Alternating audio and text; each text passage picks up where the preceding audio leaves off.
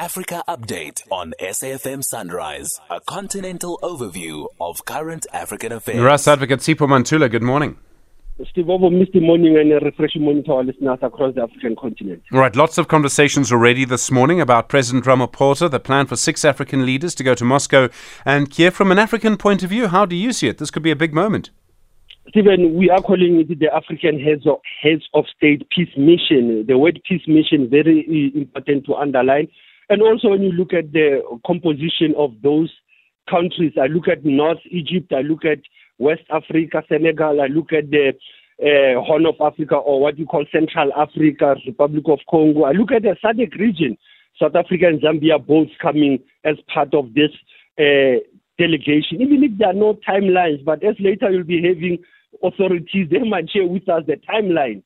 And secondly, Stephen, I think it is important of the impact of the conflict that has also the bearing to the African continent and the initiatives also that the AU and South Africa is the chair of the AU Peace and Security Council. They have been meeting for almost 12 months. They've been raising this peace mediation and also to resolve this matter. And we are also better positioned. Also, we have a BRICS summit coming. We have Russia-Africa summit coming. So these are the moments, Stephen, that Africa needs to take its position on global affairs and start to also caution the global community about this conflict that have a negative impact to the African growth and development.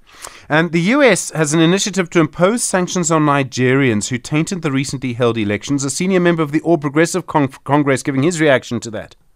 Stephen, also, these are issues of foreign policy. You find that one of the senior members of the ruling party saying that when they look at the principle of equality of nations and how do we conduct, they are saying the matter is before Parliament, before the courts, presidential dispute that has been lodged, and there's no need for the American government, because remember, this came from Blinken by putting visa restrictions and sanctions, also saying that those people were allegedly undermining democracy during the February election. So again, when we see this issue of tensions on foreign policy between the superpowers, whether it's America and Lagos, Abuja in Africa, as we know, they've been commanding their authority on foreign policy too. In Lesotho, there's a curfew from 10 in the evening until 4 in the morning after a radio presenter, an investigative journalist, was shot dead. Stephen, this is one of the journalists who they say he was very vocal. He was attacking the state. He was an investigative journalist. But this name of Ralikonelo Joki, they call him Leqhashasha.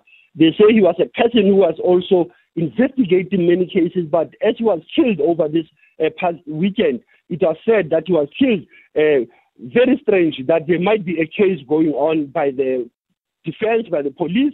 But others are saying in that country, Stephen, radio stations are also linked to political parties. So you never know what position was he holding, but some of his colleagues are holding him in high regard in terms of his coverage of many stories in that little kingdom.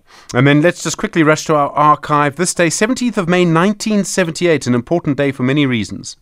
Stephen, 45 years ago, it was the apartheid government closing the dossier and the file of Bantu Biko, claiming that he died of hunger strike. But we know, Stephen, in 1985, they looked into it once more.